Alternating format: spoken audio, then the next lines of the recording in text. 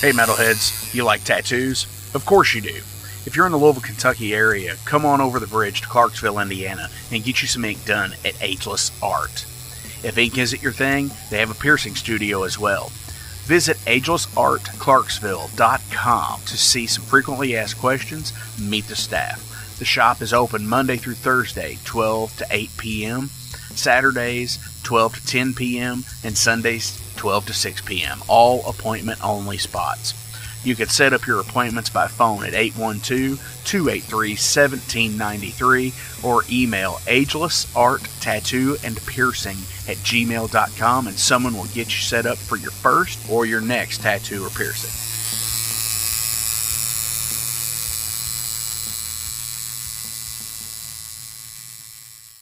Welcome to the night. You think you know Night Demon? Then the Night Demon Heavy Metal Podcast is for you. Step into the darkness as we peel back the curtain to give you an unprecedented, all-access look into the mind and the heart of the demon.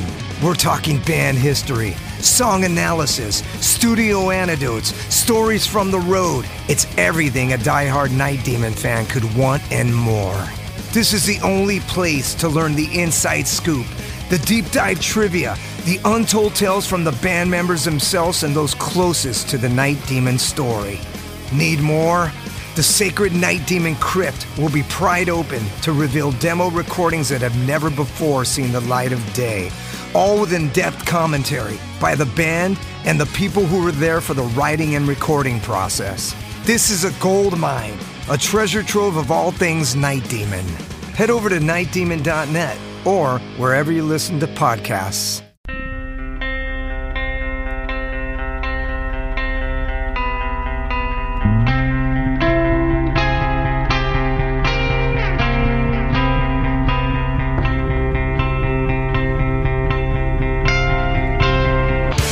In 2017, one man's vision and passion for all things metal started out as a record store in his house. Years later, the fight against a mainstream empire continues as Shade Beast. An independent metal collective and online store based in Athens, Georgia, is the world's premier heavy metal brand for music heads that value authenticity over the mainstream acceptance. Featuring original t-shirts from some of the best underground artists, as well as stickers, posters from the Shade Beast Presents concert series. Unique, one-of-a-kind collectibles and small curated selection of vinyl and cassettes from the masters old and new. Visit shadebeast.com and enter promo code SithLord for free domestic shipping on your first order, whether you're a new customer or returning. And be sure to join the Shade Beast social groups on Facebook and the interwebs to keep up with the new release announcements and talk all things metal and Star Wars. You'll never find a more wretched hive of scum and filth.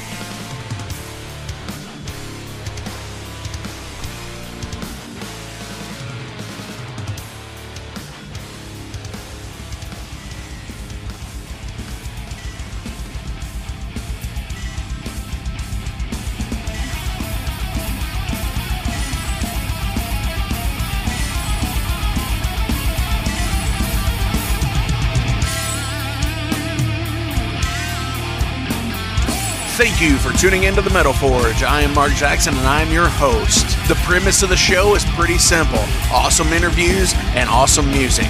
If you want to contact me, hit me up at metalforgeradio@gmail.com or visit the website metalforgeradio.com. And now, let's get this show on the road. What's going on, metalheads? Thank you all for tuning in to this week's episode of the Metal Forge. How are you all doing? I am going crazy over here. It has been an insane start to the 2023 Metal Forge calendar with the Terrible Texan. And this week, John McEntee from Incantation is here. And we are going to be talking a lot of shop talk, really. You know, I don't think it's any surprise that a lot of these episodes are pre-recorded. You know the interviews are like a week or two in advance. I actually had the time to sit down with John right after Christmas, and we talked for quite a while, actually. So what you're getting is the edited version of the show that's still over an hour-long conversation. John is such a rad dude. Yes, this has been completely fun, and we have a lot of more kick-ass episodes coming out this month alone. Holy shit. Like, crazy episodes. Like, next week we have Unholy Altar, and then Becky Baldwin from the band Fury, and, you know, the tour bassist on this last U.S. tour for Merciful Fate. And then we also have some awesome other shows coming up for February. I don't want to let too much out of the bag, but make sure you are paying attention to the Metal Forge website, which is metalforgeradio.com. Make sure you are following us on Instagram, Facebook, TikTok, all of that stuff. Jeez, tongue twister, huh? Make sure it's on Instagram, Facebook, TikTok, YouTube at Metal Forge Radio. And, you know, make sure you're going to the Flamekeeper podcast site. Follow that as well, because the updates are being listed there too. Which brings me to my next order of business. Before we get to Jason Gardner from the Heavy Metal Wasteland, I want to talk about a new sponsor, and you may have heard them at the beginning of the show, Shade Beast, which is totally fucking rad rockwear and so many other cool things. You know, Star Wars, metal, it's all big hand-in-hand stuff. Joe Eldridge, the proprietor of Shade Beast, you know, he started this place out of his house in 2017. He moved to a brick and mortar, but during the pandemic had to go back to, you know, doing stuff out of his house because, hey, nobody could go anywhere, right? So it's totally rad. You know, you get a bunch of shit for real. Like, I ordered one shirt from there and he sent me like 3 extras. He is just a super rad guy. You know, he's modeled the Overload Metal Everyday shirt for me, and he has, like, look at the Shade Beast site. Look at some of the people he has modeling his clothes, like Rob Halford, and, you know, wow, it's fucking Rob Halford, you know. And he just has some really kick-ass stuff, like the Live Forever Lemmy shirt, the Breaking the Law Rob Halford shirt, the Dio shirt, the Holy Diver, the Black Tooth Grin, you know, Dimebag Darrell shirt, super fucking rad. Riff Worship all the time, kick fucking ass for sure. If you go to the shadebeast.com and enter code SithLord, you will get a 10% off your purchase. And yeah, just go fucking do it. It's awesome. Who want free fucking discounts? He fucking throws in a handful of stickers. You might even get a Metal Forge card in there too. I don't know, but maybe. Also, I do want to mention a new sponsor as well. Is Creeping Death Designs from Massachusetts. I've been following Christina on Instagram and Facebook for the last couple of years. She makes awesome female rockwear, you know, alterations and skirts, shirts, all kinds of shit. So check out creepingdeathdesigns.com as well. Enter code METALFORGE10 for a 10% discount.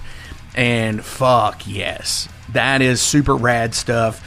She is super awesome. I actually, because she lives in Massachusetts and I'm in Indiana, we met in the most unlikely of places. We met at the Rainbow back in April of 2022, and my friends and I, Chris and Courtney, were there. We were having dinner, and this was my first time back in LA since they put up the statue of Lemmy, and I was just following her on Instagram, and I was like, hey, you're going to LA? I'm in LA. Fuck. And then they were going to the Rainbow the same night that we were there. And so we decided, it's like, hey, if you see me, run into me, you know, we'll say hey or whatever. And we did, and it was super cool. And just, she does amazing work. You know, she has done alterations for, like I said, you know, one of the guests that's coming on here soon, Becky Baldwin. She actually had done some of a shirt for Becky on stage for the Merciful Fate tour. It kicks ass. Again, shadebeast.com, Sith Lord promo code, and creepingdeathdesigns.com, and promo code METALFORGE10 for your discounts, along with everybody else who is in the description below. You know, those are still available. You know, check out Soul Grinder Zine and everybody else on there, Ageless Art Tattoo, Just seriously, check them out. Mercenary Press and Unchained Tapes, super rad fucking people. They kick ass. And always, check out the Flamekeeper Podcast Network on Patreon. It's patreon.com/Flamekeeper. Now, how about we check in with Jason? He is going to be talking about the Dio documentary, Dreamers Never Die. I haven't watched it yet. I want to see what he has to say before I actually pull the trigger.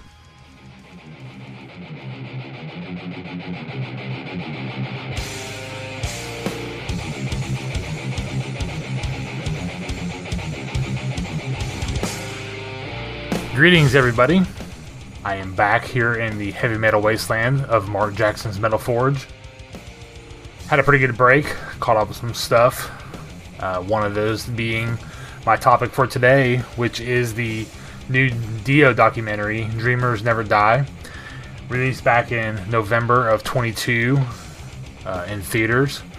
Directed by two gentlemen by the name of Demian Fenton and Don Argot, and produced by Wendy Dio. Quick overview, I thought this was a really good documentary. I thought it was produced very well.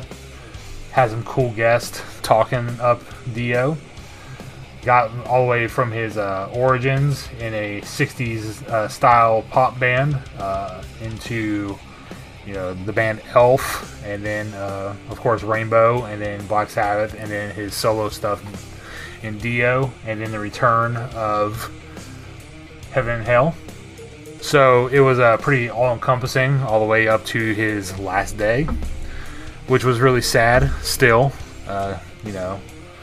When one of your favorite singers dies and you can't give any more, and you're relatively young in life like I was when Dio passed, it kind of sucks knowing that you have to live most of your life without any new output. So that was kind of depressing to be reminded he is no longer here.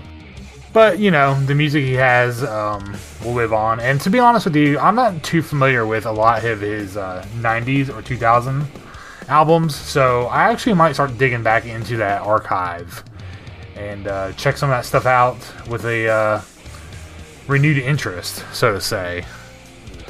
But let's go ahead and get started here on the good and bad. So I thought the really good things about this documentary was it didn't really paint him in a light that was all positive. It was all truthful. I think he was very fan friendly, but from just the history that I know about him and bands he was in, like Rainbow and Black Sabbath, and of course his solo band, he was very ruthless towards other musicians. Almost like he thought he was better than his bandmates at times, which might not be the most popular thing to say, but I think it's really true. You just don't go and mix an album behind Tony Iommi's back and expect everything to be okay. I'm referring to the Live Evil situation where he actually got kicked out of the band because of that. Also he left Rainbow after creative differences, and had issues with Vivian Campbell, in his solo band after achieving pretty high success. So I thought the documentary did a really good job just, laying the truth out there and having the commentators talk about it, even if it was uncomfortable or unfavorable. So I commend them on that. I thought some of the negatives were some of the guests I thought really didn't hold a candle to Ronnie James Dio. Lita Ford, for some reason, was featured way too much, and I have no idea why. Considering she did a duet with Ozzy, I really don't know why she was, so prominently featured in this documentary. Also, Sebastian Bach, another, he can sing, but he's a fucking douche, so I got tired of hearing him. Although I will agree that Bible Black is probably one of my favorite Dio songs ever. So we had that in common, but yeah, he's still fucking annoying. A lot of Jack Black in there. I mean, all he really had to do is just talk about his time in Pick of Destiny. I don't really think he needed to be, in the whole thing. So there are minor grievances. It's almost like they just picked like 4 people and called it good. But, you know, there are other guys in there. Rob Halford, you know, has a lot to say. And, you know, Tony Iommi and Geezer Butler were, you know, in a lot of it too. So that was cool. But overall, I would recommend actually subscribing to Showtime to watch this. I went the cheap route and watched it on YouTube. And apparently there were some rights to some Black Sabbath Dio era songs that they had issues with, and they just muted like whole sections of the documentary, like the commentary and all. So be warned, if you're gonna watch on YouTube, you can still get the gist of what's going on in the movie, but you will miss a lot of commentary, especially from Rob Halford. I noticed was the main one who was muted the most. So that's it for my first review or recommendation of 2023. Hope it sets your year off to an excellent start. And remember, guys, to stay safe, stay heavy, keep that heavy metal flame burning, and we will see you next time.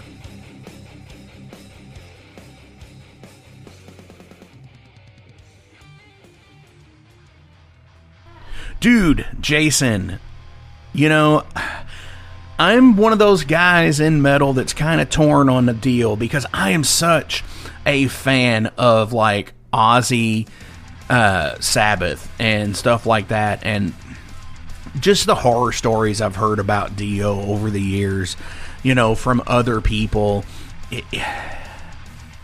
I like him, don't get me wrong, he's not my tippy top favorite, but then again, neither is Ozzy for that matter. Because of the shady shit that he and his wife have done. But yeah, like I'll definitely give this a check out just to see what it is and what it's about. And you know, it might change my opinion. It might not. I don't know. And I won't know until I actually get to watch it. A lot of times, you know, like you said, there's a lot of talking heads, and certain talking heads were in there for longer than they needed to be, like Jack Black, I guess. But I don't know. I think Jack Black is a self-made historian on Dio. I know he's like a Dio super fan. So, anyway, let's go ahead and get into this week's episode here. Let's check out Incantation. We are going to be playing a song off of the new album that came out in 2020, by the way, the Sect of Vile Divinities. This is Black Fathom's Fire.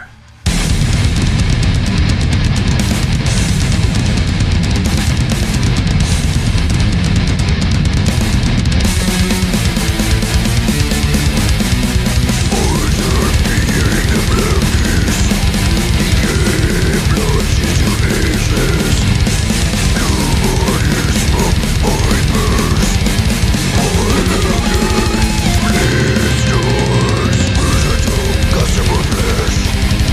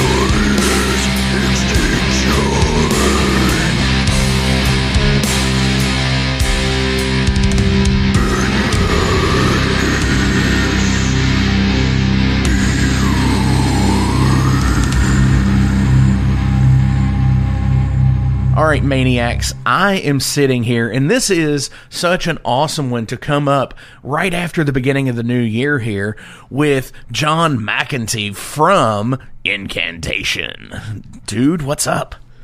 Hey, how you doing? Thank you so much for having me. I appreciate it.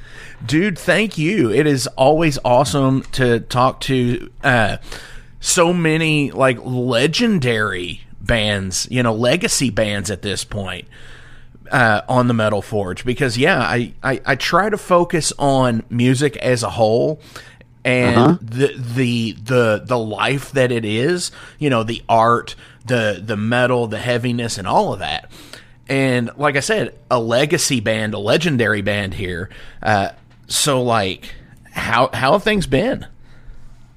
I mean, things have been super great. I mean, basically once everything kind of opened up, we were allowed to tour and stuff. It's just been like an amazing energy and just a great vibe playing live. I mean, the shows have all been really killer turnouts, but also killer enthusiasm, and it's been a real pleasure to be able to get from not being able to tour at all because of the pandemic to being able to, really get in front of some people and kick some ass and stuff like that. I mean, it's been, it was difficult over, I guess it was a year and a half, until we were able to tour for the Sect of Vile Divinities album. That, the album did really well for us, and it was just so nice to be able to get out there and tour, and we really wanted to, get as much touring for the album done as soon as possible, because we are working on new material on top of that, and we don't want to take forever to put out a new album just because we're waiting to tour for the Sect of Vile Divinities album. So we kind of tried to wrap it all up this year, instead of sometimes it takes more like a year, 2, sometimes 3 years to tour for an album. We wanted to really kind of get things kind of moving ahead, and it was just the vibe was so good. Every place we went to, it's been a total blast. I mean, the only real issues that kind of sucked was just the fact of inflation. That makes touring super difficult, super expensive. So we did a lot of touring, but the expenses were super high with it, which is always a problem, because not a good return. No, touring is already very expensive even before the pandemic. So it was to have everything get even more pricey than normal was not something too great. But you got to take the good with the bad, and that's just the way things go sometimes, Definitely, for sure. So, as you brought up, Sect of Vile Divinities, the album that came out during the pandemic, which was, it came out around August of 2020, it shows here, per the Metal Archives. Yeah. So, on that, obviously, when you're working with a label such as like Relapse that put that out, obviously, you all were working on that prior to the pandemic, correct? Yeah. We finished the recording of that album probably right. I want to say right by the time that we got back from the Morbid Angel tour. I mean, we did a tour in December of 2019. With Morbid Angel and Watain, and we were while we were on that tour, we were reviewing mixes for the album, and I think probably the final edits were probably done maybe end of December or possibly the beginning of January, but definitely by mid-January we were done with the mix and ready to move forward with the release and stuff. It just basically was, once we submitted it, it wasn't too far later that, the whole shutdown stuff happened. So we didn't really know what was going on, and we didn't really know what to do about it. We kind of were just thinking that the shutdown was going to be, pretty short. Originally the shutdown was just supposed to be for sort of like hospitals aren't overrun and stuff like that. So, you know, I wasn't that concerned about it, but I did want to get the album out because I didn't want to just like hang on to it forever. But we basically just left it up to Relapse to decide what to do with it, because we figure that they have a good game plan on how to deal with that kind of stuff. I mean, you know, and I know they wanted the album to be successful, so they were going to do whatever, you know, they felt was right. And, you know, the pandemic ended up, you know, like the shutdowns and all that kind of stuff ended up lasting way longer than I think anybody expected. Oh, yeah. But it still worked out, you know, well for, you know, the Sect of Vile Divinities album. I mean, somehow Relapse just knew to just, you know, I think they just gambled and said, you know, screw it, let's just, you know, put it on a release schedule, get it going, and they did, and it ended up doing amazing for us. So I can't really complain about that. I mean, the reaction for the album was phenomenal, you know, and maybe it was because of the pandemic and people were just really looking for some stuff, you know, music to enjoy. I'm not sure exactly, but I just know that everything kind of worked out really great with it. The only obviously downfall was that we weren't able to tour for it immediately, but you know, we made up for it this year, and you know, it worked out great, you know. Definitely. And it seems like with that album that you guys kind of it kind of hit the sweet spot there, where it was all released at the same time. You got to do the digital, the CD, the cassette, and the vinyl all in August. So, like, there's so many other people out there that, you know, they've been waiting a year, and now they're still waiting an extra year on stuff that they wanted to put out in 2021. Yeah, I know. Yeah, everything's really fucked up with the definitely. You know, the pressing plants, and it just, the pandemic really screwed things up too, where it put a lot more bands on the same schedule and stuff. So everything is just packed, and it's not just like a metal thing. It's just music in general is just like all on a similar schedule now. So it's kind of a mess overall. I mean, we were lucky. Yeah, we had our vinyl, our CDs, and the digital all out at the same time. And you know, with that kind of stuff, these days, everything with releasing albums is very complicated compared to how it used to be back in the day when we first started doing it. So basically, when it comes to any of that stuff, I just leave it up to Relapse to make the best decision, because I really don't know, you know, what the heck to do with it, because it's all a mess, you know. But I'm pretty sure that with our next album, we're probably going to have to like wait extra long for the actual release date of it, just because we probably want to make sure that the CD and the vinyl are both, you know, ready at the same time, because you know, I just think it's really lame when you have to wait like 6 months to 8 months to get the vinyl for something that you bought, you know, what 8 months before or whatever. Oh yeah, so, absolutely.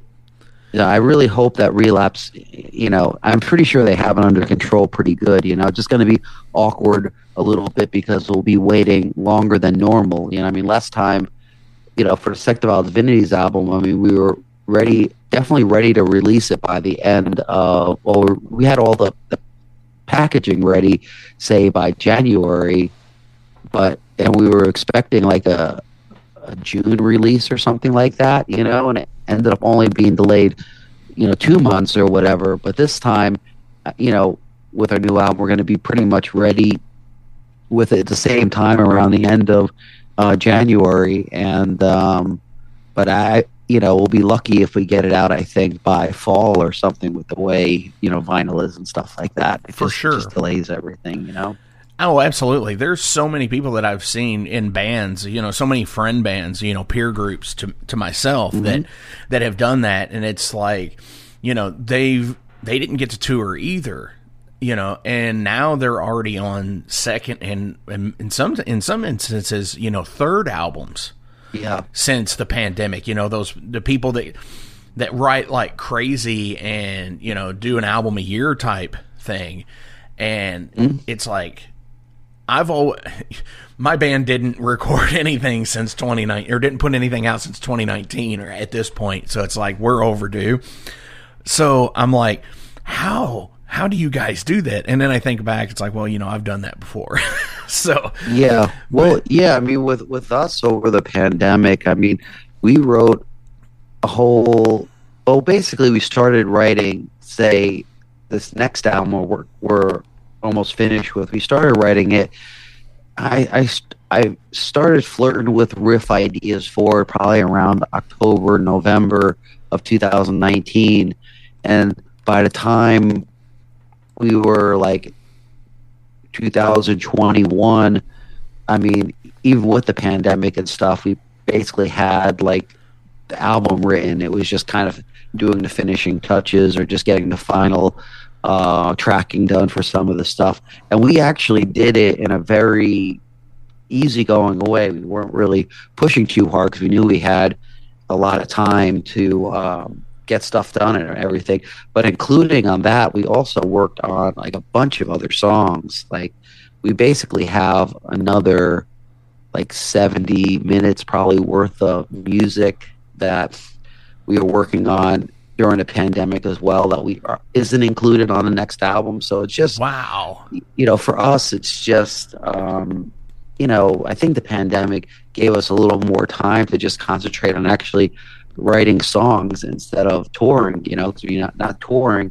We want to write music, it's just kind of a natural thing. And a lot of times when we don't write music, it's only because, at least for myself, is like I purposely try not to. Like I stop. I just say I gotta stop, because otherwise I'll just keep writing music and then we'll never finish anything, For sure. So it's better to, I try to control myself at a certain point, because I do really enjoy writing music and the artistic process of doing it. So, but at the same time, I know that like I actually got to get songs ready, actually ready for a release and stuff. I can't just sit around and just write. I mean, I could, but it's overwhelming at a certain point when you have so much music, and then you write a whole bunch of stuff, and then you got, oh fuck, okay, now we got to track all this. It's like, that's a lot of work, Definitely. So you hit on something there that kind of want to pick your brain about here. Mm-hmm. You mentioned how you all have close to 70 minutes of music that's not even included on the new thing the new project that has not been released yet.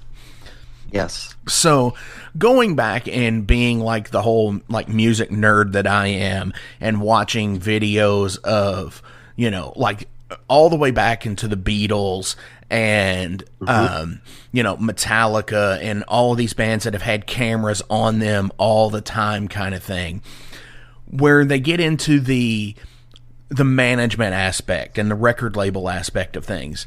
Do you all have that thing where you have to, it's like you have to present these songs to the label and they're just like, hey, this is good. This is, it's whatever. This is really good. We think you should do this, this, this, and this.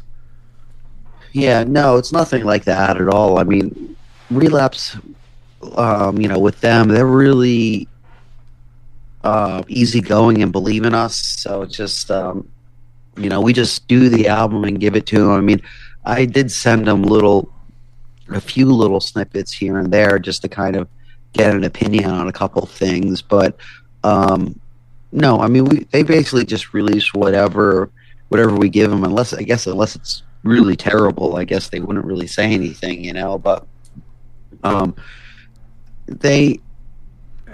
Relapse believes in us, and they know what to expect from us for the most part when it comes to an album and whatnot. And our track record, especially over the last 10 or so years, has been like kind of a constant growth of the band, so I think they feel really comfortable with our decisions on what to do musically and stuff. And we're not a band to really throw in a huge monkey wrench into the operation. I mean, it's all of our stuff is going to be pretty much death metal and kind of rugged and doomy and aggressive and brutal and have all the For sure. normal stuff, but like in her own way, which makes it special, I guess. And super dependable. Yeah, they know what they're getting. Yeah, they know what they're getting, and that's a good thing about us is that like our supporters and label, everyone, for the most part, you know what you're getting, and if you like it, you like it. If you don't like it, you don't like it. But it's they don't have to worry about it being like, I don't know, like there's a lot of bands out there, way more experimental, where you just have no clue to where they're going to go, or they might want to just try something totally outside of the box or something like that. For us, it's like, I'm just not really interested in that. We love the music that we play, and we want to just play the music we're down with doing. We don't want to. We're not doing this just to be experimental or artsy. We're doing it because it's more of a self-expression thing on our end. It's not, different musicians and bands do things for different reasons. We do it more for self-enjoyment. Yeah, for the actual fun aspect of it. Even. Yeah, but we love the music. We love writing the music, and we believe in what we're doing and the way we're doing it. And it's not about we're not trying to be a crowd pleaser. We've always been a band where people come to us. If they like what we're doing, they come to us and come along for the ride. For sure. Now, as I'm reading the information here on Sect of Vile Divinities, it does say recorded at Incantation Studios.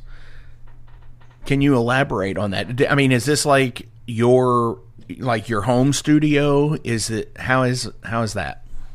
Yeah, it was. The main studio that we record like the basic tracks on is over at Kyle Severin's basement studio that he built, and it's basically, it was set up.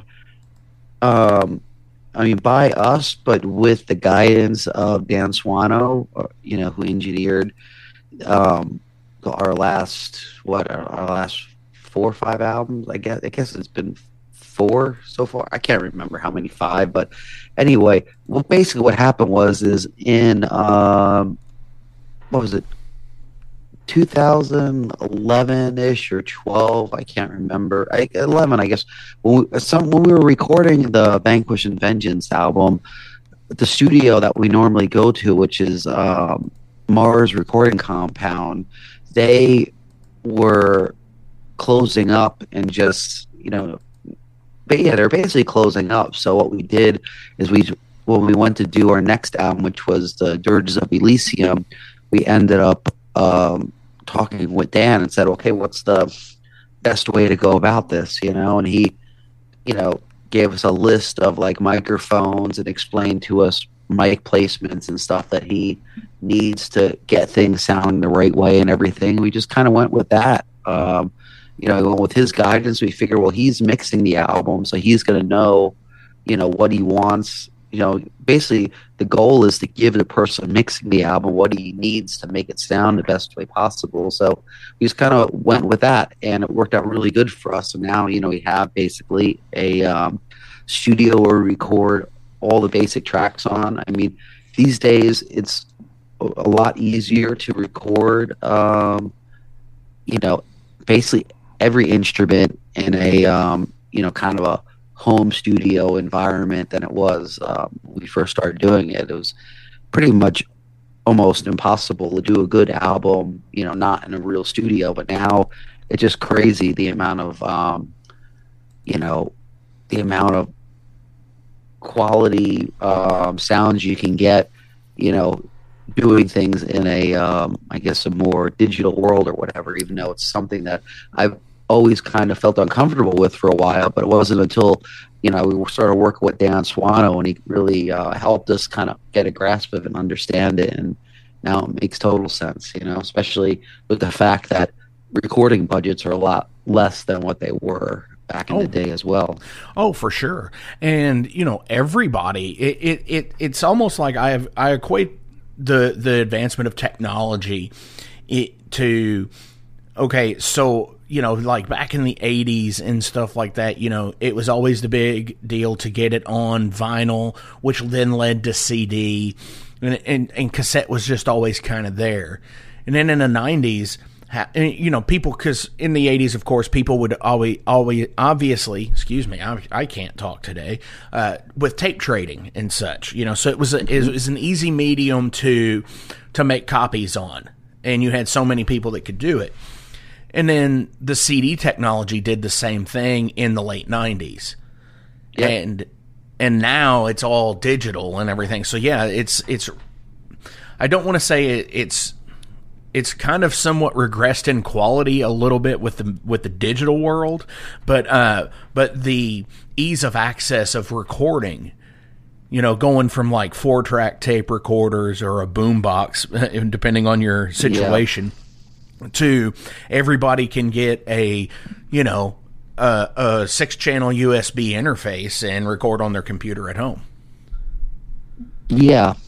It's just, with these kind of things, with recording technologies and the way things work in music business in general. Things aren't gonna go backwards. They might. Vinyl's popular now and whatnot, but in general, as far as like recording, it just it's not going to be the same as it was back in the day. We used to have to buy 2-inch reel-to-reels to do our albums, especially in the 90s and even in the early 2000s. Mm-hmm. We were still recording on 2-inch reel-to-reel in the studio and stuff. And it was, it sounded great and it was awesome, but it took, a lot of time and a lot of work.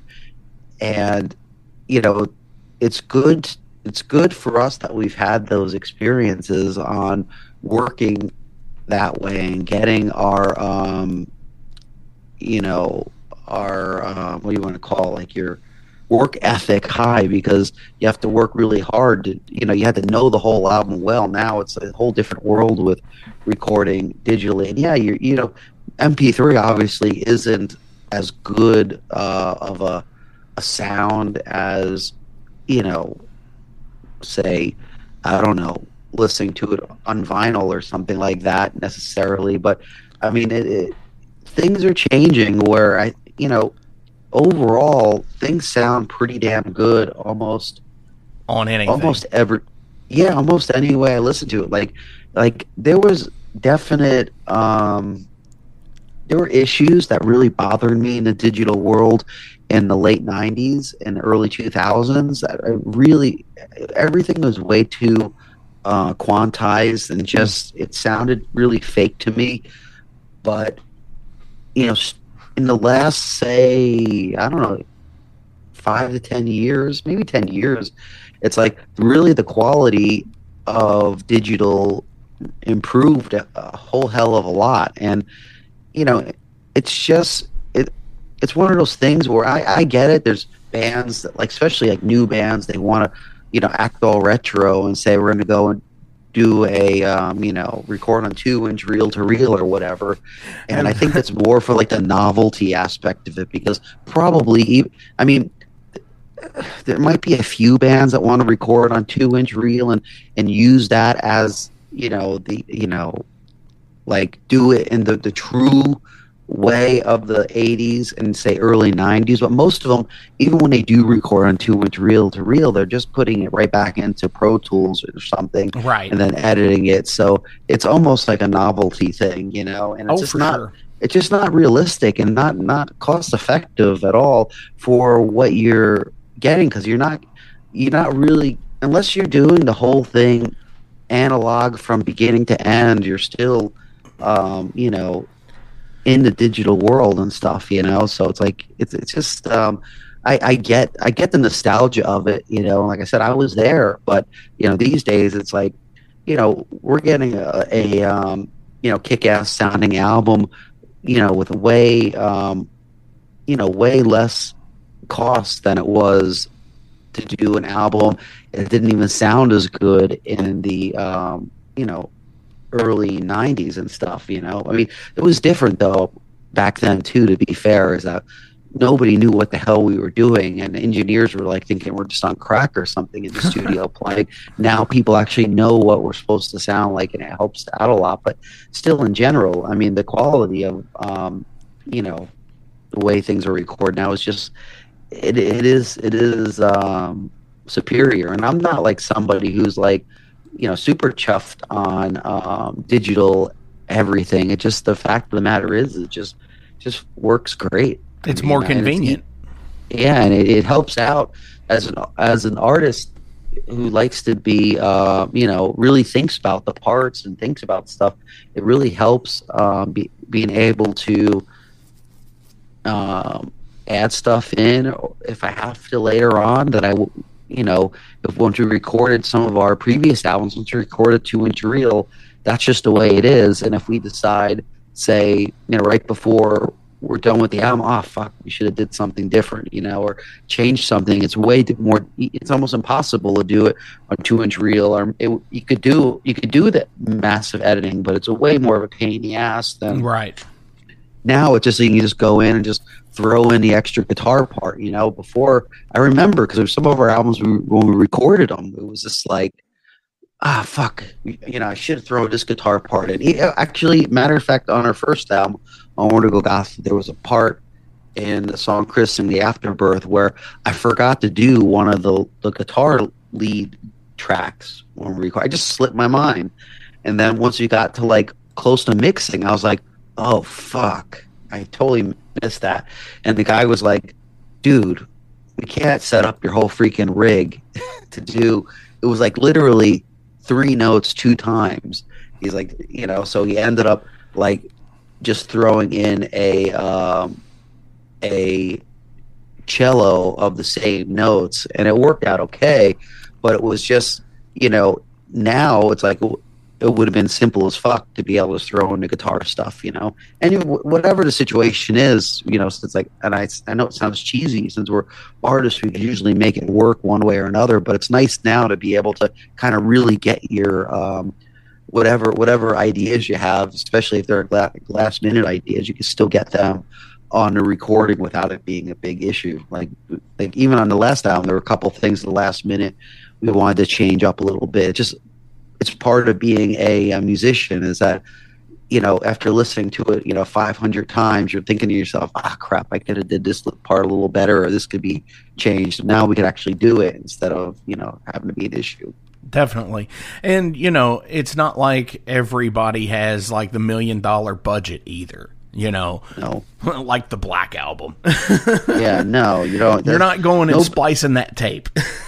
Yeah, I mean, we had to do that back in the day. I mean, I remember, probably did it on all the albums, but I remember for sure doing it on the Mortal Throne of Nazarene album, having the guy taking out the razor blade and finding the exact cut, making that cut, and splicing like 2 versions of one song together to make a proper proper version of the song. And it was actually funny because on the on one of the not demo version, but one of our listening versions of the album, he did the cut wrong. So like the one riff like almost doubled or something like that, you know, because he cut the tape the wrong way. We had to go back and cut out some of the stuff that he added in there because he made the cut wrong, which is like, you know, it's a real pain in the ass to have to do that. You know, when these days, like I said, that cut could be done like in, you know, probably 1 minute, you know? Definitely. Yeah. I couldn't imagine, you're paying $50 an hour or $60, $80 an hour to make that cut, you know? Exactly. Oh, no, thank you. It's a great novelty to say, hey, I recorded on 2-inch and things like that now, but practicality, not so much, not anymore. Yeah, I mean, you know, if you want to be cool, I could say that it was recorded all analog, and no one would know the difference anyway. Right, not anymore, not in this day and age. No, at a certain point you would. I mean, I noticed like I was briefly brought upon in the late '90s, especially. I was not a fan of the sounds that a lot of people were getting out of digital. A lot of extreme, death metal, especially, was going to a Pro Tools type thing, and they really wanted to quantize the drums like perfectly and all this stuff. Mm-hmm. And I found it to be very shallow, a lot of that stuff, and just the sounds I didn't like. I'm not a big fan of the really, the real clicky kind of drum sound, or that more of a brittle sound. I like the more real drum sound, or a full drum sound. I want to hear the bass drum sound like a bass drum, not the bass drum sound like a snare drum or something, just because you want to hear the articulation of it. I'd rather just hear a little bit of articulation, but almost more feeling the kick drum is just, and stuff like that. And that, like, I remember in the late '90s, everybody was going with a super clicky sound, Mm-hmm. and people were just getting into like using triggers and stuff, and they were so happy that their kick drums were legible. But to me, it wasn't sounding good. I remember being on tour and hearing some bands playing with the with drum triggers, and it was just like, holy crap, it sounds like shit. Right. Like, what do they think? I understand when they're playing so fast, they want to hear the of the kick drums, but to me, it was like they were sacrificing clarity to get a good quality sound, at least a majority of the time. I mean, of course there's exceptions, but a lot of stuff I was exposed to, I was a little disappointed with the trigger sound, and to this day, it's a really hard sell for me to go with triggers on the drums. I just feel weird about it, Definitely. No, absolutely. I agree with with that. And I know there's so many bands that do it now because everything is on like a mobile rig. And, my group's guilty of that too, where, we play, we all do direct. We don't take cabinets to shows anymore. We bring a PA and such, and there's so many bands that do that. But, I think the big difference is there's, you hear the horror stories of bands that like, oh, their laptop got stolen or got a virus and they couldn't perform because of it. And I think that's where, the digital sacrifice, that's where to me, that's where the not sacrifice, but the flaw in, the triggers in the digital world when it comes into a live setting comes in. Well, yeah, and I understand the fact of, especially for a younger band, or a band that is not so well off or whatever. Especially, I mean, doing being able to still have a killer sound without using an amp or something, using, say, like a profiler or something. I mean, these days the profiles and the the cab simulators and stuff are so advanced, it's like insane how good it sounds and stuff like that live. I think utilizing technology isn't a bad thing. It just, I think depending on it too much is a bad thing. I mean, it's like you shouldn't have to be paranoid if you don't have, if you're not able to use, say, your profiler, and you have to just use an amp. You still should be able to get like if you have to just jump on someone's amp and play, you still should be able to get on the amp and make it sound good, or you should be able to still play the show if your laptop goes down and you can't play to your DAW or something like that. So, I mean, a lot of bands, do that now, and to me, I think it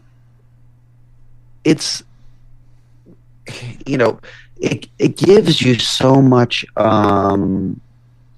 flexibility on doing stuff, to have a DAW playing, and have all your extra backing tracks and stuff like that on there while playing, it makes for a fuller sound that I get, I get it, but it's I think it's a little bit of a slippery slope to be careful on, because I've noticed we'll just say I mostly noticed it over this last year playing with bands, is that I think too many bands are over dependent on playing to their DAW live. And I know bands that will have their set from beginning to end just play on one long DAW the whole time, so there's no adjustment in the set. Everything it's almost like it would be almost like watching a play more than it is watching a performance. And I've heard bands, guitar parts that they probably should be playing themselves, just coming through, the rig and stuff like that on its own and everything.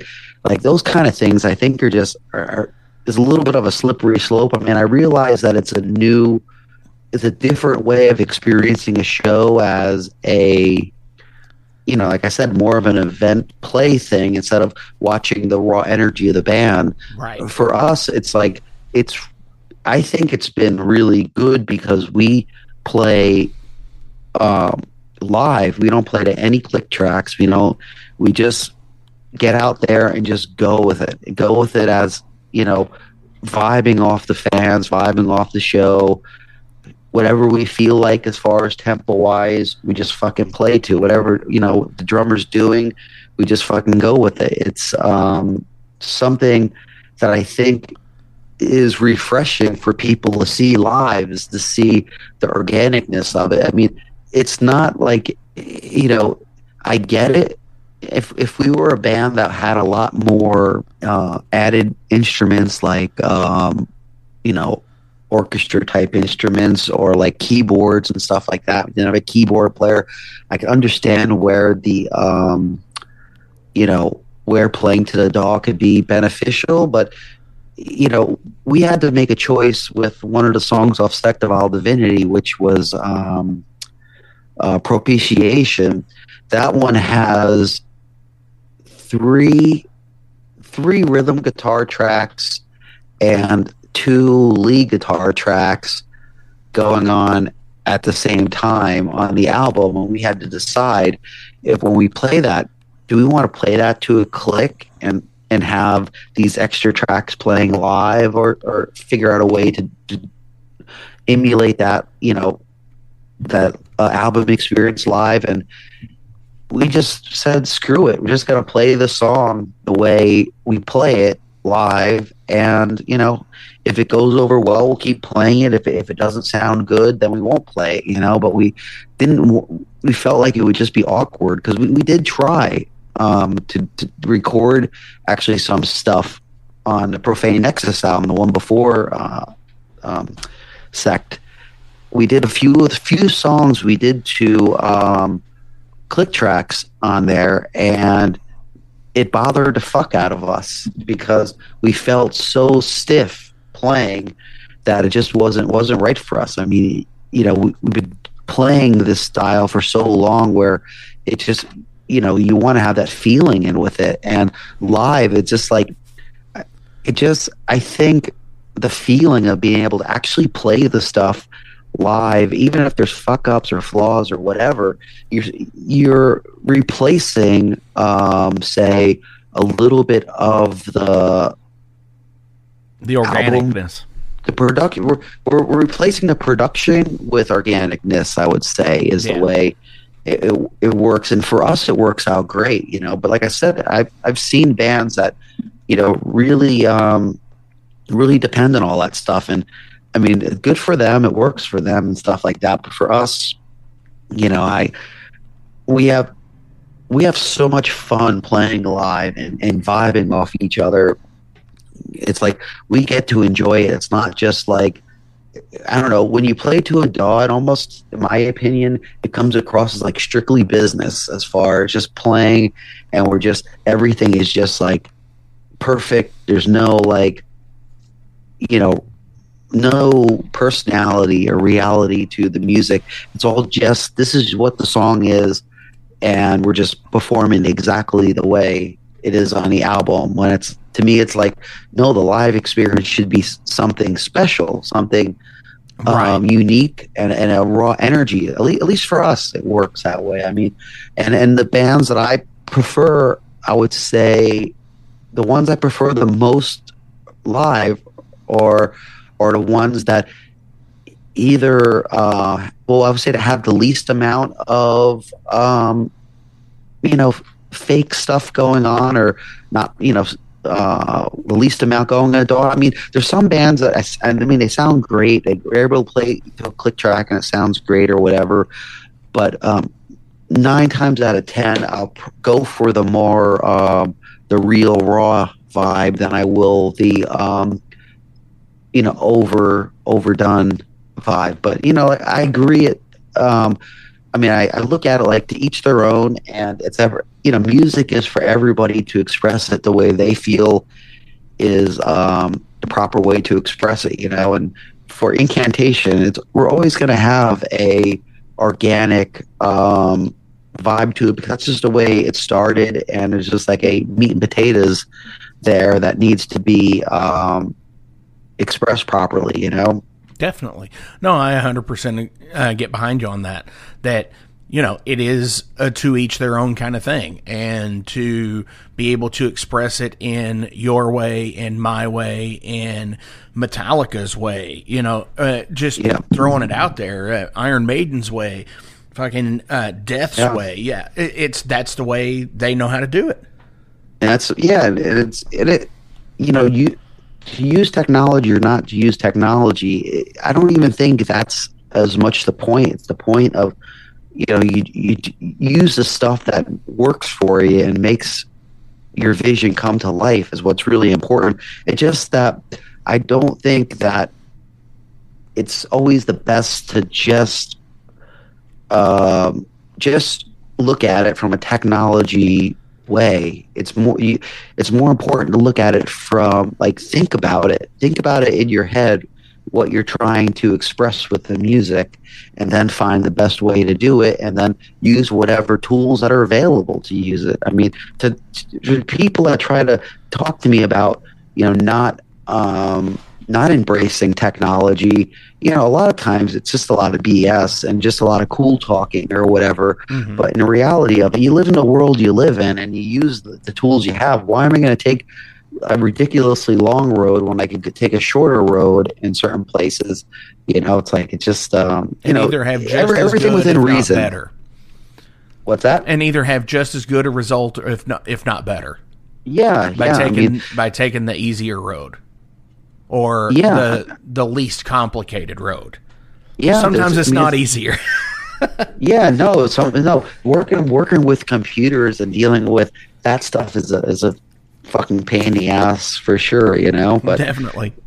I know when we play live, we always work with the sound guy that we're going to be touring with or playing the show with, and tell him, like, you tell us what's going to make your life easier to do the best sound for us. We're like extremely flexible on as much stuff as possible, because, we've been doing this for a long time. We've learned that it's like, you listen to the people that are, working with the music, to have it be the best it could be. I mean, that's, like I said before, what we did with Dan Swano when we had to get our own studio running. We asked him, what do we do to make this the best for you? And the same thing, we work with a sound guy live. We asked him, like, what do you want us to do to make your life easier so you can make us sound good with the least amount of issues possible? I mean, just, it's a smart thing to do, is to be flexible, but also try, be yourself at the same time. Definitely. Absolutely. I couldn't agree more. So I'm going to go ahead and switch over here to some general questions about you as a person, because that's how we roll here on the Metal Forge. It's not just about... because I've been talking a lot of shop, Yeah, I know. People are going to be like, well, what the fuck? No, that's totally cool. I love shop talk and everything, and it's great, especially when you you let us in on the thing of, a new album coming out, hopefully, hopefully soon. So definitely. Which actor would you want to play you in a documentary? That's an interesting one. Fuck, do I know? I would like what's I would like a young Bruce Campbell or something. Interesting. That would be good. Like early, like Evil Dead 1, maybe 2, Bruce Campbell. Yeah. Not like Briscoe County Jr. No. Yeah. Yeah. Oh, yeah. He is such an interesting Twitter follow. It's time to, go do my thing. And he's like, puts a joint in his mouth and walks off kind of stuff. It's like, come on, man. And he seems like, I've never met him, and I know people who have, and they say he is an amazing person to be around. Just, he's like ridiculously like funny, but like super cordial to people. He's not like, a dick. Yeah, well, there's a lot of people in the entertainment business, especially like for movies, especially like old school horror movies and stuff like that. It's very interesting because there's definitely there's a personality of, you can just tell that they're I don't know, artists or whatever, they just sure. like the art of creating characters and stuff like that. I mean, it's just really interesting to be able to talk with them or see them like turn from the person you're talking to now and then go into their character that they're gonna be going into. It's something that is really cool to see as a artist in a different kind, to see somebody move from that. But maybe it's the same thing of someone seeing me like hang out before a show and then during a show kind of thing or something. I don't know. Maybe no, you're absolutely right with that. I think you really hit the nail there. Athena, the metal mistress of the Metal Forge, who does album reviews on Metal Mischief here, she is an independent film actress as well, and awesome. She helped us get Lloyd Kaufman on for our 200th episode. Awesome. And it is totally a thing. He's a zany, crazy guy, but he turns it on immediately. So, and it is just like going from point A to point B in like 0 to 60 in 2.3 seconds. Yes, it's really interesting to witness that. Oh, for sure. If you were the captain of a ship, what would you call it? I don't know.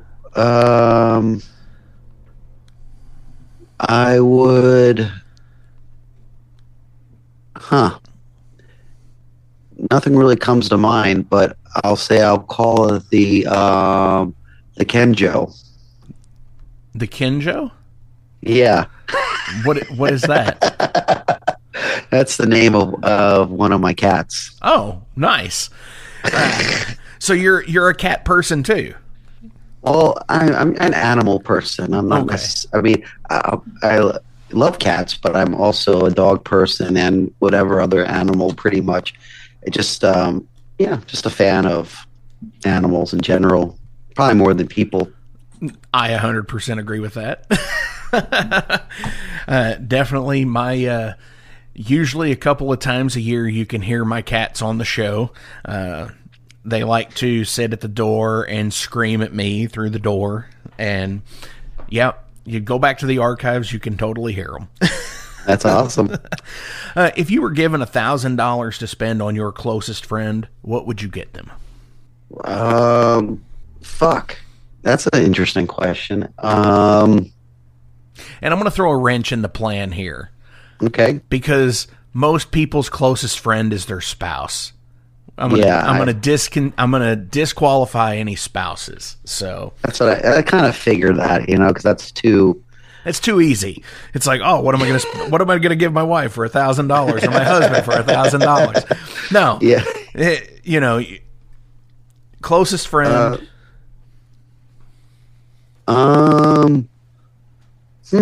Yeah, that's a good question. I don't know. I mean, I would probably, man, fuck. Yeah, I have no idea what I'd give. That's rough because with the I always grew up like $100 was a lot of fucking money. Yeah. Okay. Yeah. And now, as I'm 40. $100 is not a lot of fucking money anymore, especially like if you're going to the grocery and shit like that. So, $1,000 was like, holy fuck, I'm rich, right? Now it's not like that. Now it's like, holy fuck, there just went, $1,000 in rent. and then you're just like, shit, man. So yeah, that is a hard one. And and you can't make it lame like, I'd pay the rent for them. No. Yeah, no, it probably if it would have to be something horror based, because I would have to say probably. I have a lot of. Not a lot. I have a bunch of good friends, but if I really had to nail it down, I have to go with Kyle Severin, our drummer that I've been with for so long and stuff, because we just have a connection that is just special. But and for him, I don't know, he would want like some kind of $1,000 horror gift certificate to buy, like whatever ridiculous rare horror poster or something that he wants to spend like $200-300 on, just because he's like out of his mind, For sure. I wish I could do that personally. I'm just like, I wish I could. But I see it. Yeah, me too. Like I saw like the Knuckle Bonds, the statue people who make like all the rock icon statues, like the resin cast statues of like Lemmy and Black Sabbath and all those. And I saw one. It's Lady Justice from and Justice for All. And it's like a 12-inch fucking resin statue, and I'm like, man, I really want to get that. It's $150 though. It's like I can't justify that. It's like, I totally could. Just drop it and just not think twice about it. But then it's just like, it's just gonna sit on the shelf with Rorschach and Carnage and Joker and Harley and I know. I get it totally. So you mentioned the horror. You mentioned a young Bruce Campbell playing you. I'm going to throw this one out here. Do you have like that end all be all horror movie that you can just turn on and it's like it centers you, like you can watch it a million times and just keep coming back? What is it? And it's a tough call, because that's another situation where there's a lot of horror movies that I really, really enjoy. But probably one of my all-time favorite, horror movies ever that I could always watch is like the original Texas Chainsaw Massacre. That one, or even the second one, I think, is ones I could watch, or like especially first and second Evil Dead movies are just so classic. But there's like, man, there's so many great horror movies from, especially for me from the 70s and 80s is my sweet spot with horror movies. There's so many great ones, but if I had to pick one, I'd have to pick the Texas Chainsaw Massacre. Just because that one has stuck with me pretty much forever. But yeah, the list is long for sure. ones I really enjoy. I mean, I really like Chopping Mall is a great one. And there's just so many classics that I could just watch and just it's very enjoyable. I was really hoping you were going to say something like that, but as soon as I asked the question, I was seriously like, he's going to say like fucking Cannibal Holocaust or something. Or some crazy fucked up film. I'm like, oh shit. Yeah. Well, I mean, the thing is that I really like the, say, like on Evil Dead 2, where it's like a mixture between just like comedy and ridiculous horror. Like that's really where I enjoy it a lot, because I just have a very satirical, but like it's satirical humor sometimes, and I just really like that ridiculousness of say horror comedy and stuff like that. I actually prefer that over like a horror drama or something like that. I mean, I don't but the thing with Texas Chainsaw Massacre is that it's so, I mean, besides the fact that I had we had our wedding was based on the Texas Chainsaw Massacre, I just like the movie. It was just one that hit me so much as a kid, and I just love the dynamic of the characters in that. I think that the inbred psychotic family, hillbilly family, just was done so well in that it's just always enjoyable to just hear them just in their Looney Tune world, just doing what they're doing. Think they're just doing the right thing by killing these people and chopping them up. And the fact that Leatherface is like, almost, it's just a simpleton, just trying to make the family happy the whole time and just fucking up more and more. It's just super enjoyable, that dynamic. It's like a page out of real life. No, I'm kidding. It's like down the street from you, right? Right. Was there something you repeatedly asked for as a child, but were always told no?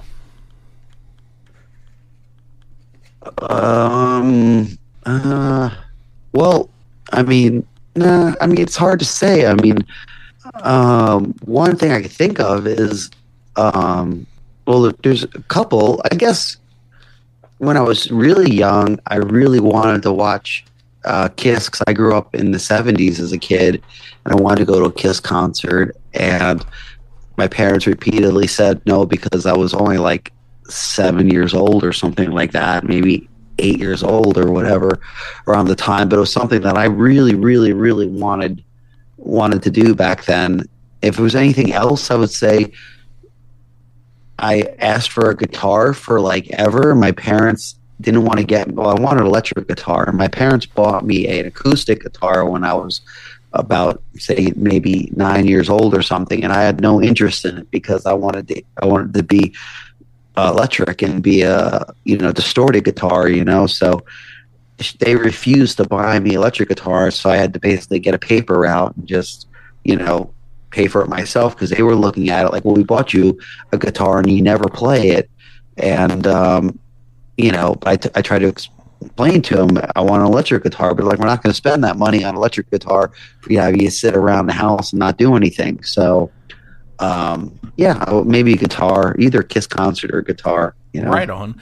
So that was the whole thing of like, they got that one for you, and it's like, learn how to play this, and then you'll get an actual, an electric. Then we could move on from that point, Yep. But it was, as a kid, I didn't know nothing about music.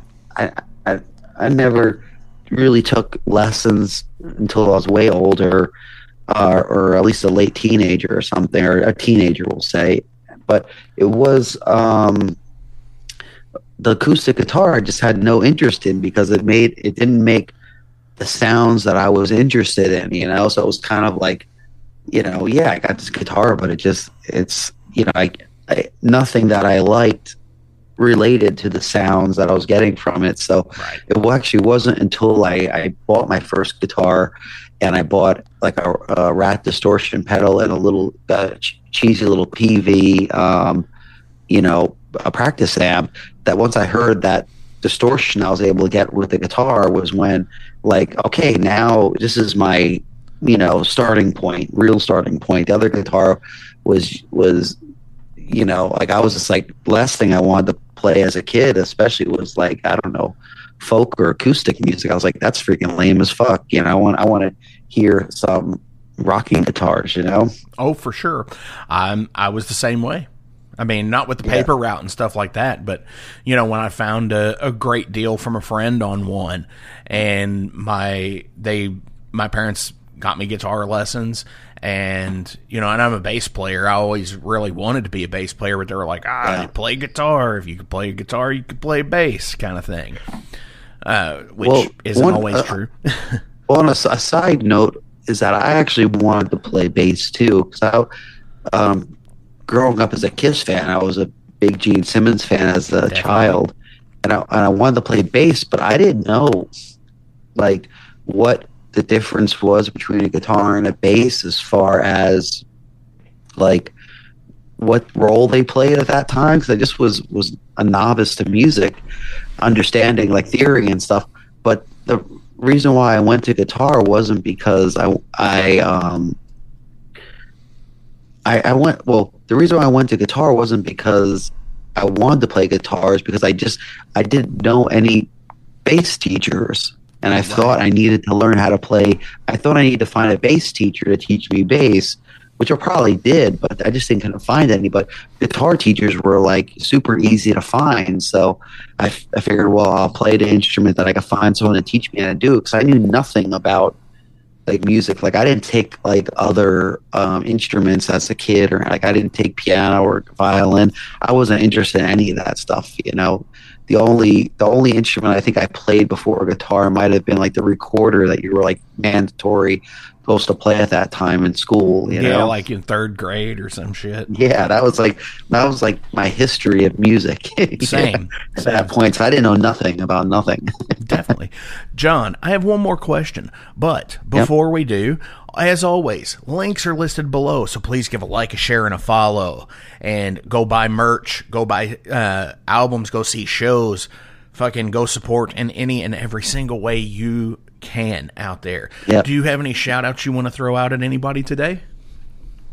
I don't know necessarily. I mean, I definitely want to have a shout-out to the guys in Incantation. I mean, it's been an amazing year, and it just the brotherhood that we've gotten from being able to play so many shows and stuff, in a short period of time, was just amazing. Besides that, if you can, just look out. We're doing a horror and metal event here in Greensboro. It's going to be the second edition of it, and we're doing it here in Greensboro.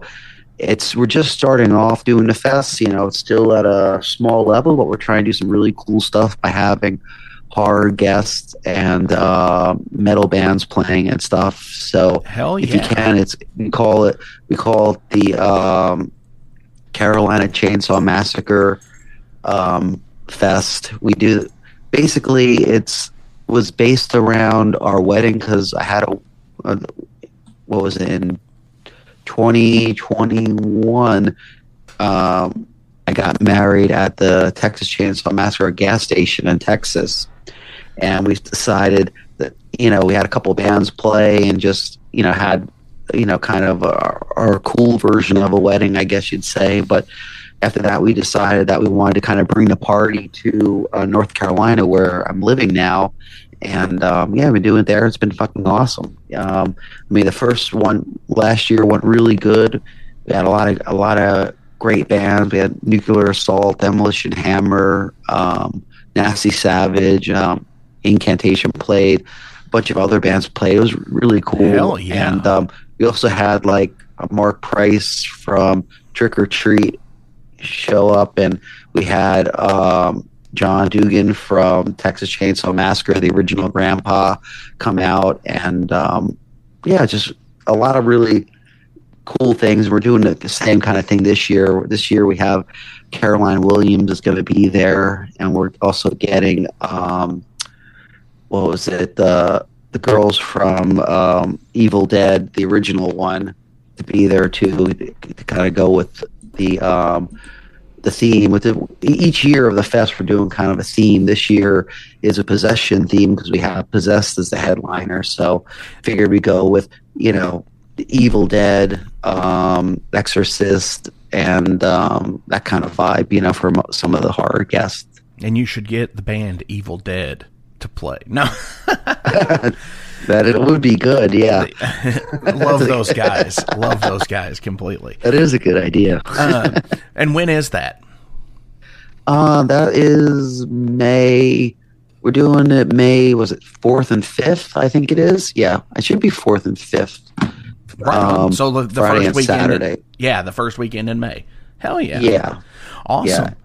Well, last question of the day is, if you were to be cremated, where would you want your ashes spread?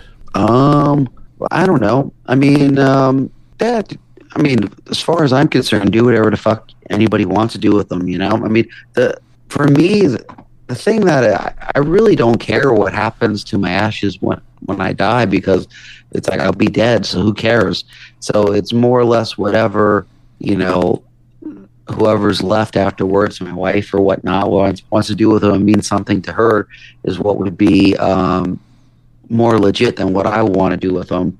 But you just scatter them wherever. I don't really care. Hell yeah, I can get behind that. Yeah. The heaviness of Willie Nelson says, "Roll me up and smoke me when I die." Yeah, right. You might as well do whatever. Just enjoy. Hell yeah. John, thank you so much for coming onto the Metal Forge this week. This has been fucking awesome. I've loved talking shop with you and just bullshitting with horror and everything else. I appreciate you, and thank you. On our way out today from Sect of the Vile Divinities, what song do you want me to play out? I think maybe Entrails of a Hag Queen. Awesome. So you heard him. This is Entrails of the Hag Queen.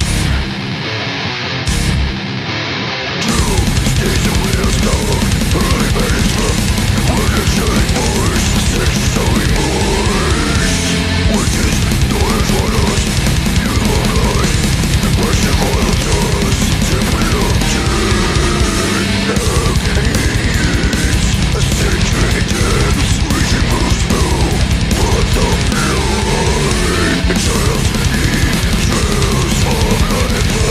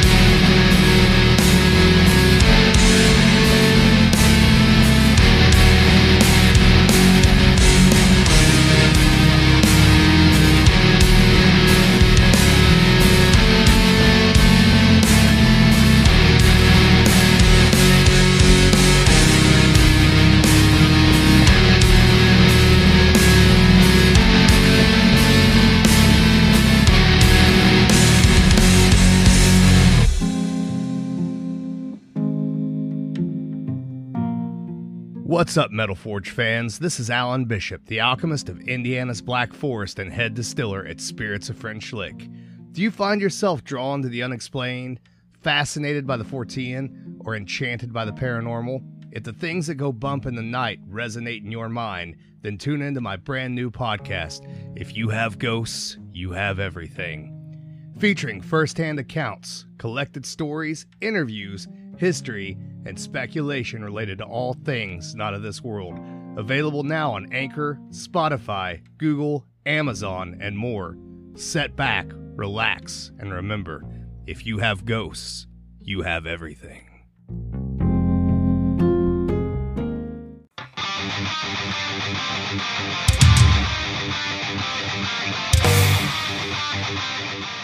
Hey, let me tell you guys about Mercenary Press. They're an independent London label and distributor of all things metal.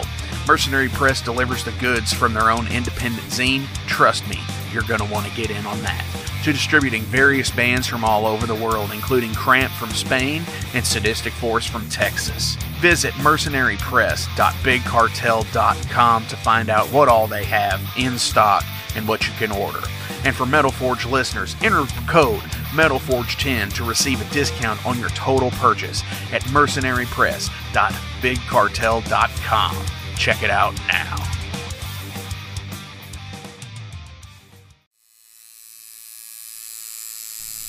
Hey Metalheads, it's with great pleasure I get to tell you guys about a new sponsor to the Metal Forge, Ageless Art, New Albany. After 20 years of owning and operating Ageless Art in Clarksville, Indiana, Phil Garrett had a vision for a new type of tattoo studio. Something that is clean and modern, sleek, refined, inviting. And he's done just that with Ageless Art in New Albany. You can find it at 2736 Charlestown Road, New Albany, Indiana, 47150. Business hours are Monday through Saturday, 11 a.m. to 7 p.m. Sundays are 12 to 6. All sessions are appointment only, so give them a call and go get you some new ink. Or if it's your first time, go get your first one, baby.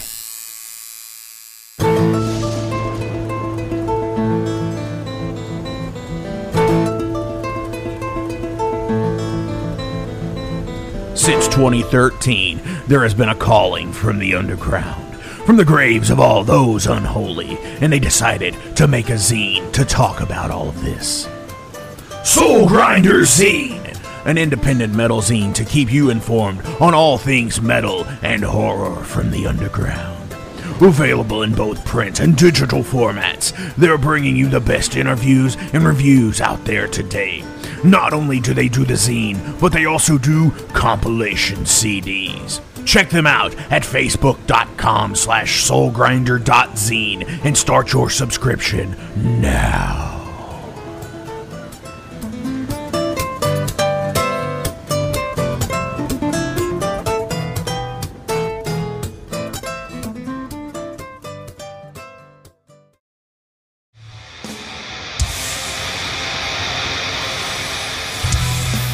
Hey everybody, let me tell you about the new sponsor to the Metal Forge, Unchained Tapes. They're an independent Pennsylvania tape label. They focus on extreme metal and punk with a killer approach to the tape scene. Visit their web store at unchainedtapes.bigcartel.com now to get your fill of tapes. And for being a Metal Forge listener, enter the code METALFORGE10 at checkout to get a 10% discount on your total purchase. That's unchainedtapes.bigcartel.com.